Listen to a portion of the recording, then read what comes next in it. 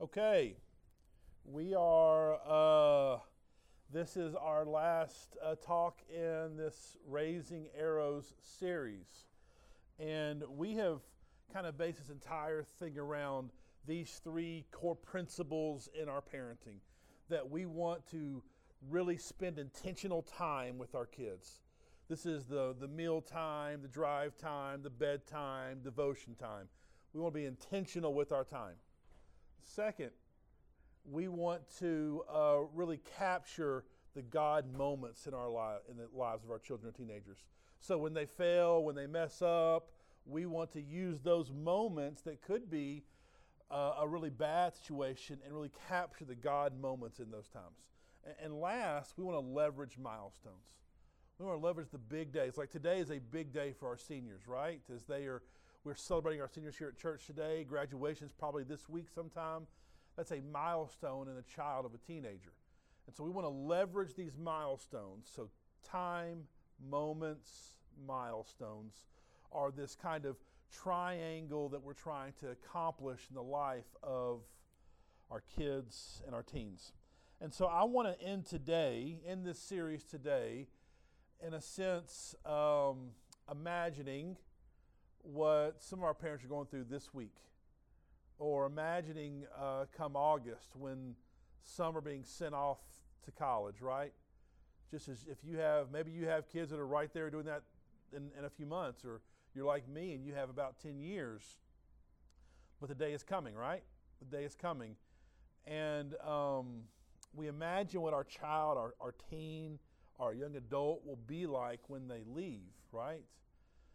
But here's my concern, is that we can really be intentional to practice these three things: intentional time, milestones, and moments. We can do those three things, but if our methods in those three things are a bit off, it can point our kids in a direction that seems good, but is ultimately destructive. Let's go to Luke 15.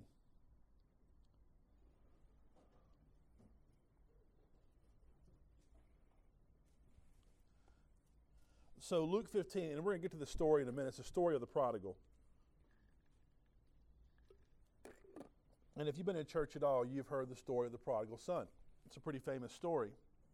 But I want to start kind of a few verses before that story to give us context of who Jesus is talking to, because I believe this story will give us a great filter for our parenting. Verse 1, all the tax collectors and sinners, in a sense, the bad people, right? They were approaching to listen to him. That's so key. The bad people are coming near. Here we go. And the Pharisees and scribes, the good people, were complaining. Do you see this right now? Even in just these few words, we see the direction here. The bad people coming near, the good complaining and turning away. And they said this phrase, "This man welcomes sinners and eats with them." So he told them this parable. And he goes through a few other parables before he gets to this one. But here's the context of why he's sharing these parables. And then ending with the story of the prodigal. It gives great insight into what he's trying to teach and who the audience he's trying to teach this to. Because the primary audience here is the Pharisees and the scribes, and how they are complaining about those that are far away from God coming towards God. So let's go to it. Verse 11. He said, "A man had 2 sons. The younger of them said to his father, 'Father, give me the share of the estate I have coming to me.' So he gave the assets to them. Not many days later, the younger son gathered together all he had and traveled to a distant country, where he had squandered his estate in foolish living. After he had spent everything, a severe famine struck that country, and he had nothing. Then he went to work for one of the citizens of the country, who sent him to his fields to feed pigs. He longed to eat his fill from the pods that the pigs were eating, but no one would give him anything. When he came to his senses, he said, How many of my father's hired workers have more than enough food, and I am dying of hunger? So I'll get up, I'll go to my father and say to him, Father, I have sinned against heaven and in your sight. I'm no longer worthy to be called your son. Make me like one of your hired workers. So he got up and he went to his father. But while the son was still a long way off, his father saw him and was filled with compassion. He ran, threw his arms around his neck, and he kissed him. The son said to him, Father, I have sinned against heaven and in your sight. I'm no longer worthy to be called your son. But the father told his servants, Quick, bring out the best robe and put it on him. Put a ring on his finger and sandals on his feet. Then bring the fattened calf and slaughter it.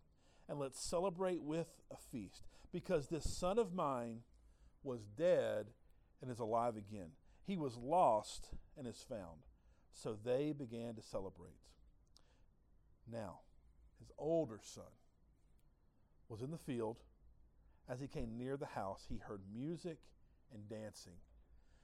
And you can hear the older son getting mad as he's walking, almost like, I've been working all day. What's this racket going on out here? So he summoned one of the servants, questioning what these things meant. He said, Your brother is here. He told him, and your father has slaughtered the fattened calf because he has brought him back safe. He has him back safe and sound.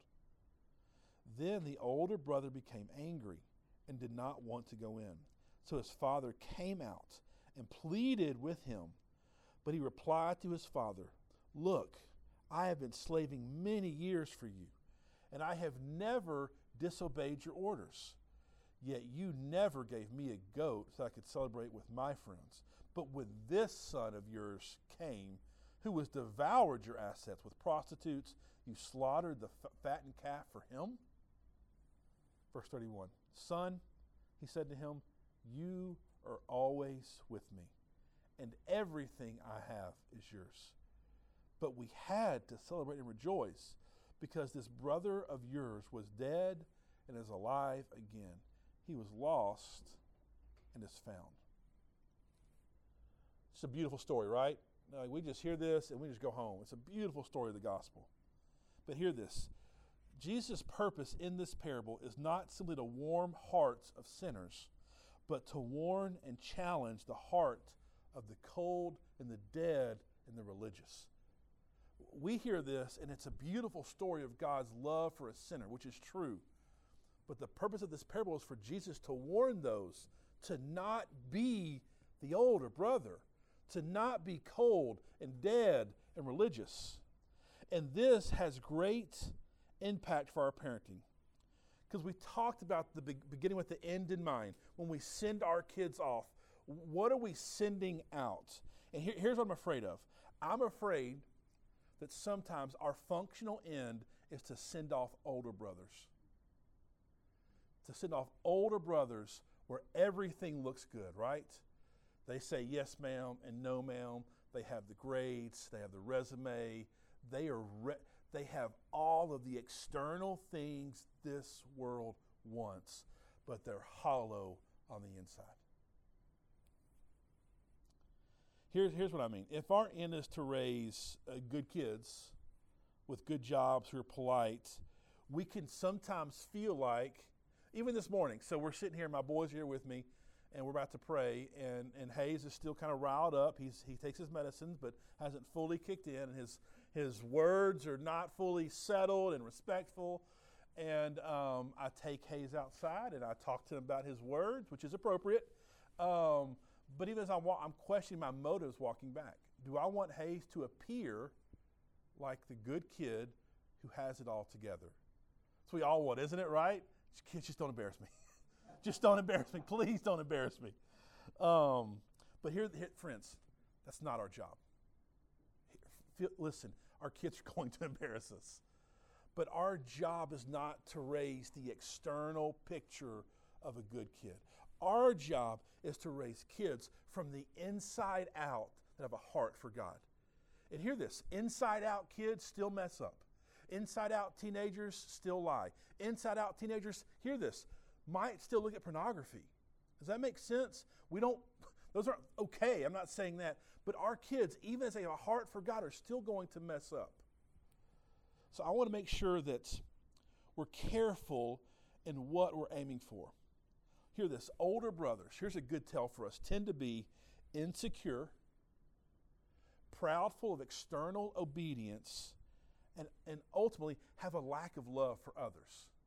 So older brothers do all the right things, right? But on the inside, there's insecurity and there's really a lack of love for other people. Because the real mark of spiritual maturity is not knowing facts, it's love for others.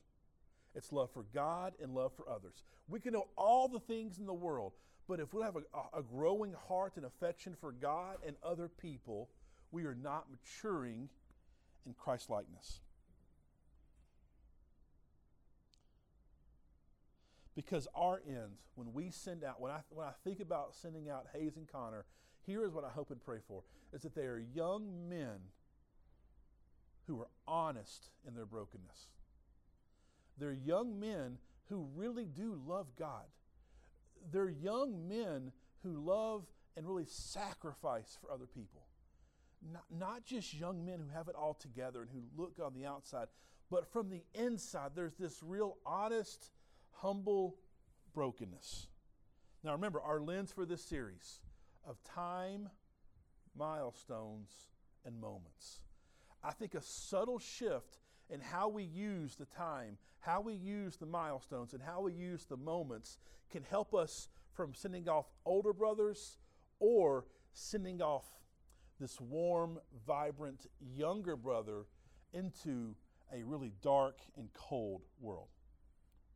So first lens is time. So the key here is we use our time, our intentional time with our kids and our teens. We want to focus on the heart. We want to focus on the heart. Teach the gospel, not just teach works. Listen, the gospel not only saves our kids, we want to teach them the gospel sustains our kids. This is Paul in Galatians, right? He says, "Are you so foolish? After beginning by the Spirit, are you now finishing by the flesh?" This sense that, our kids put their faith in Christ to save them and then leave His work to do their own works. That never works. And too often in my time with my kids, my intentional time, I default to them just learning facts. Learning these kind of facts about God. Now, here's a huge caveat. I do believe that knowledge of who God is transforms our minds and our hearts. So I'm not pushing back against us learning about who God is, but I am pushing back on sometimes our parenting can't simply be learning things in our minds and knowing things about God. I really struggle with this. And I know that because when we do devotion time, I want it to be a lecture. Well, be quiet. Dad's talking. Well, no, the focus needs to be on getting to their heart. Hear this. Knowledge that does not lead to affection and humility will ultimately puff up. Knowledge of God that does not lead to affection for God and humbleness in our sin will lead to pride, and it will puff up, and it'll be destructive. It'll be a tool that a self-righteous 16-year-old will use to bludgeon others. Just like we do, right? So these special times, this drive time, as you're driving and you have that, especially as I understand, as you have teenagers, it's one of the few times that you have like nothing else going on, correct, with your teenager. That drive time is crucial. But here is the shift. Get to their heart. Get to their fears. Get to what's really driving them. Not just teaching things. That's important, but get to the heart. Mealtime, bedtime, devotion time. Help them know who God is and how much He loves them. So here's a few ways that we can cultivate the heart during these times. First, and probably most important, is your love for God. Deuteronomy 6, right? Before He tells them to do these things, to teach these things, He says what? You yourselves shall love the Lord your God with all your heart, soul, mind, and strength. Listen, many times our kids love what we love, don't they? The best picture is the sports teams, right? Your kids love a team like the Saints because you love them. They follow you in your sin to that team. And so what we love, our kids tend to love. And hear this, there's a difference between saying, all right, kids, it's time for us to talk about God. And, oh my gosh, kids, hear this. Listen to what my father taught me this morning. It's a difference, isn't it? Your kids will follow what you love many times. And if we don't truly love God, our kids will sniff that out in a heartbeat. They see, the problem with our kids, they always see us, don't they? They see the good and the bad, right? So, your love for God. Second story. This is Jesus' method, wasn't it? Parables, stories to capture the heart, to capture our imaginations. I will tell you this too. Our stories of brokenness are some of our greatest teaching tools for our kids. And we want to hide those stories, don't we? Like, well, I can't teach them that. They might learn to sin. No, they're going to learn forgiveness from your brokenness. They're going to learn how to walk in freedom and a lack of shame because you teach them the forgiveness of God. Your story of brokenness is one of your greatest tools you have as a parent. Third, patience. Patience. Sow seeds. Sow seeds. Sow seeds. Sow seeds of love. Sow. And you're not going to see results many days, are you? If y'all are at your homes, please don't tell me that. Because many times in my home, we do this, and I get like once a month, my kid might say something like, oh, they're kind of getting this, right? But we must be patient as God has been patient with us to sow these seeds. Fourth, consistency. Consistency. Because consistency, it shows our kids what we care about, and it's this consistent picture that we go to Christ for our rest. I was helped plant a church in Arkansas years ago, and there was this family. They're about 10 years older than me, and they had kids, and I'd hang out with them a lot when I was in Arkansas. And every time we'd have dinner, then we'd go to the living room, open God's Word. They'd walk through 4 or 5 scripture verses, pray, and kids would go to bed. And I probably had dinner with them probably 20 times, and every single time, you knew this was the rhythm of this family's life. There was a consistency in pouring into the heart of their kids that was doing something in the life of their kids. Fifth, ask questions and listen. Ask questions and listen. I feel like if our devotion time was more geared around story and asking questions, it'd be much more effective than me trying to walk through 20 verses in a point, right?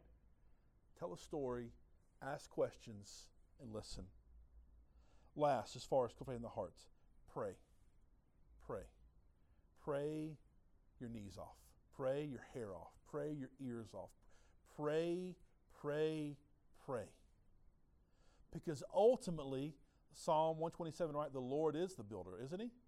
We're not the builder. We sow seeds. And so battle for the heart of your child in prayer. So with this time, we focus on the heart. On our milestones, we focus on the blessing.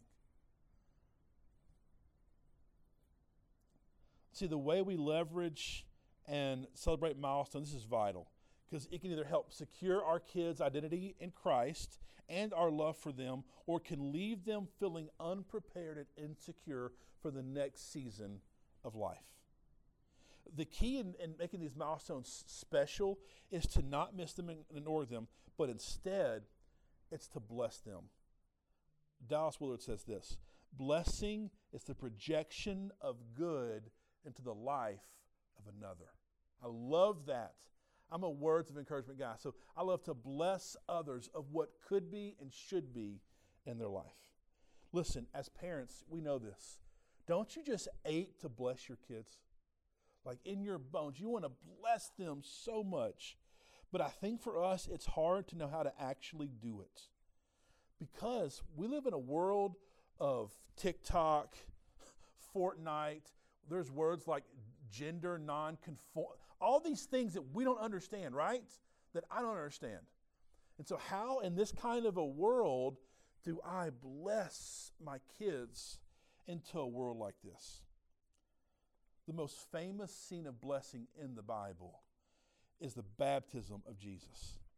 Listen, before he had done any ministry, before he raised the dead, healed the sick, taught people, trained disciples, the Father spoke a word of blessing over him. Matthew 3. When Jesus was baptized, he went up immediately from the water, and the heavens suddenly opened for him. And he saw the Spirit of God descending like a dove and coming down on him. Can you imagine being there for that? Me and my kids play games sometimes. If you could time travel anywhere in the history of the world, where would you go to, right?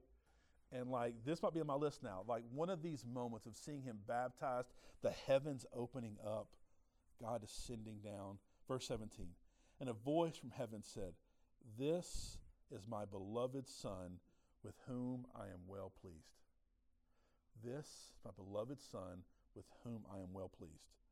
13 words. 13 words from God, spoken from heaven, and 13 words that still speak today. I stole all this from John Tyson, by the way. Here are 3 elements of blessing that we can learn from this passage. First, acceptance. The phrase, "This is my beloved Son." To speak the blessing that we accept our kids. Try to think back to when you were 14 years old. Some of you was shorter than others. Some of us it was longer. And just the insecurity of that age. Remember that? Who likes me? Who knows me? Am I valuable? What's troubling now is that reality, I think, is expounded upon with social media, isn't it? And so to think about just the vulnerability of our kids walking through a world that's so cruel. And we as parents have the privilege and the power to speak words of acceptance of "This is my beloved Son." Second, words of affection, where God tells his Son, "Whom I love." No caveats. No, whom I love if they do this. Just whom I love. Whom I love. Listen, covenantal love is the hope of the world. The love that says, "I'm not going anywhere," right? We had our men's group meet Wednesday night. We had one of those nights when one guy, he brings out the big guns, and he drops "Oh, that's been going on." Okay. And just to be in a room with men where if someone confesses a big sin and struggle and no one budges, there's like this wall of love in that room. That's where change happens, right? And here's the power of blessing, is that we can bless that kind of life into our kids with affection. So acceptance, affection, and last, affirmation. With him I am well pleased. A good blessing over others and our kids has acceptance, affection, and affirmation in the life of our kids. So what does this look like? So during the milestone of our kids' lives, we should begin this rhythm of recognizing and blessing with those 3 A's: acceptance, affection, affirmation. Think about this, and there's different times that we can do this. Birthdays are the way to start. Even Ty showed me a few weeks ago of this card he had written for Landry, and he writes one every year on his birthday, really with this idea of blessing. We're going to write our kids or share a word, this idea of just blessing them into this next year of their life. Their first Bible, if you have young kids, is a really powerful way to do this. Write a note inside their first Bible, a note of blessing over their life. A big one is baptism. Find a way to really capture that moment. Throw a party, right? And at that party, speak blessing over the life of your child. They only get baptized once, hopefully, right? Unless they're like me and they go those 4 times. But I was a good Baptist when I was a teenager. But listen, those preachers scared you, didn't they? Those evangelists come in, tell you you're going to hell. All right, I'm not going to hell. Nuh-uh. I'll go get baptized again. I'm good. Y'all know what I'm talking about, don't y'all? So birthdays, their first Bible, baptism, turning 13 is a big one. Turning 13. I think it'd be really important, and I think we as a church trying to help facilitate this, of how do you have this rite of passage? How do you, I won't say formal ceremony with men or women in the life of your child, where it's a ceremony into manhood, into womanhood, where we speak blessings over our children. Turning 16, driving, that's a milestone where they are giving control, giving autonomy that is unique to their life at that time. How do you speak blessing over that moment? And of course, turning 18 and graduating and sending off should be like this just cascade of blessing over the life of your child. So as we're thinking about how do we send off younger brothers, and I think here's the key. Blessing from a parent, clear and loving blessing helps provide godly security in a child's life. An unblessed child is many times an insecure child. But if we can learn to bless children the way that God blessed Christ, it's a powerful tool to send off this prepared but yet secure and warm-hearted young adult. So finally, we turn to the moments in our kids' life, these crucial God moments that happen really when they mess up. And our focus then is on the internal. In these moments, focus on the internal, not on the external. In these moments, we always run to the external, right? Just stop. Just stop. But Jesus, once again, Matthew 23, he says, "Woe to you, scribes and Pharisees, you hypocrites.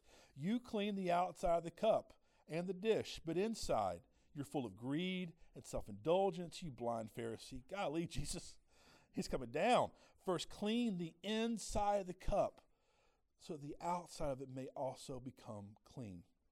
I think this might be the most crucial one to help raise warm-hearted followers of Jesus and not cold-hearted Pharisees, is what do we do when they blow it? What do we do in the moment of failure and sin? The way we react in these moments can shape if they learn to focus on the internal or the external.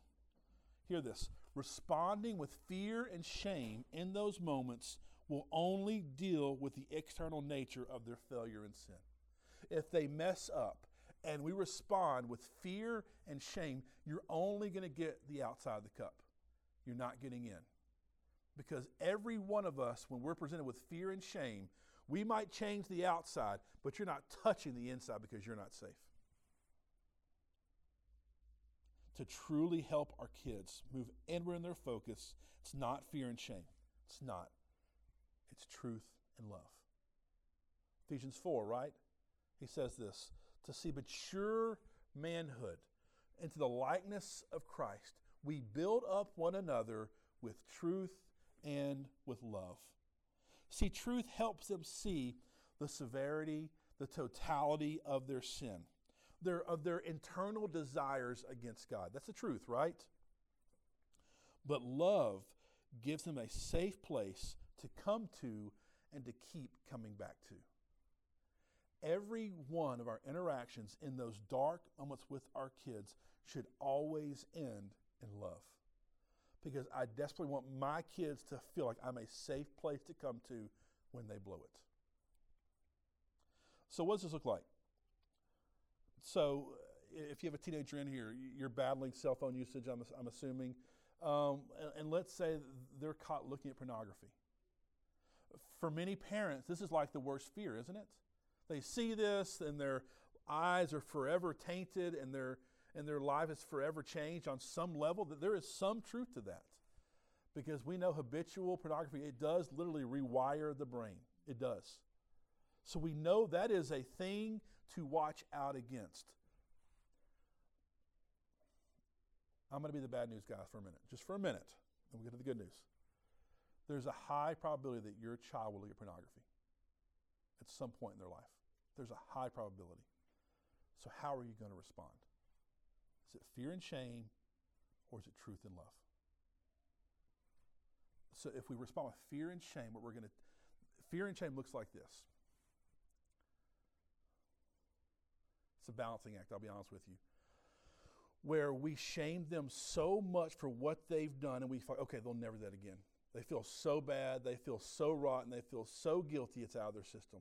It's going to last about a week, honestly. And they're going to find out, there's Hattie Jane. They're going to find out that you're not a safe place anymore. And that fear and shame becomes more shame and more hiding because we reacted and did not respond. We reacted with fear and shame. The other response is truth and love. Now, truth does not skirt the consequence of sin or the depravity or the deepness or the offense. We don't skirt that in truth, right? We don't. We simply state what the truth is. Like, son or daughter, I love you. I love you deeply. And what you did is an offense against God. And the real problem with this sin is it tends to escalate. It tends to become habitual. And so to avoid these consequences, we have to get a plan together of how you're going to avoid this misstep in the future. But then it ends in love, where once again you remind them of who they are in Christ and who they are in your family. I love you. I'm still here for you. Truth and love. Everything you go through, say you have a child and they push a kid at school. Connor pushed a kid at school a few weeks ago, and I was kind of shocked. He's like, well, I didn't push him. I just knocked him out of the way. I was like, well, that's pushing, Connor. And so, well, he's like, he cheated. I was like, well, tell the teacher. And how we respond in those moments can either teach them what we tend to do, and I know this in the past, is a kid will hit another kid, so we hit that kid in a spanking. And many times it reinforces that violence is the answer to violence. And listen, I'm not getting in the spanking debate right now. That's fine. It's another conversation, right? And I'm not saying that's evil to spank. But we have to be careful on how the words and the tools we use do not reinforce what is unhelpful behavior or lead to further shame, but truth and love. Or when your kid fails a class. Oh, gosh. They're 7th grade and they fail a math class. Well, there goes college. Right? That's fear and shame, isn't it? Is it just me, or our kids have so much pressure now? We just had testing week, right? Or some are still in testing, I believe. The amount of, I heard about a kid I know threw up for school because he was so stressed about testing. Listen, our kids are in a tense world. How do we replace fear and shame with truth and love? So a famous pastor, Eugene Peterson, when he died, his kid gave a eulogy and said, really might have had one sermon. He preached all the time, Sunday morning, Sunday night, Wednesday night, but he really had one sermon, and that was the gospel. That everything really came down to the heart of God for sinners. And I really think if our kids leave one day, and if our kids say, yeah, my parents taught me a lot of things, but what they really taught me was this one essential truth. That even Kevin was mentioning this to me earlier, he was with some friends, and he was just saying, if it wasn't for God, where would I be? And I believe that is really the story for every Christian, isn't it? If it wasn't but for God, where would we be? And if we can pass on that ethos to our kids, that heart to our kids, that truth to our kids, I promise you, a lot of things will click together, right? We try to order, at least I do, I try to order everything, this right here, make it perfect. If we teach our kids the gospel, if we love Jesus, many times God will click together what we've done imperfectly, right? So let's lead with that essential truth in our time, in our milestones, in our moments. And I believe God will do incredible things in life for our teenagers and our kids.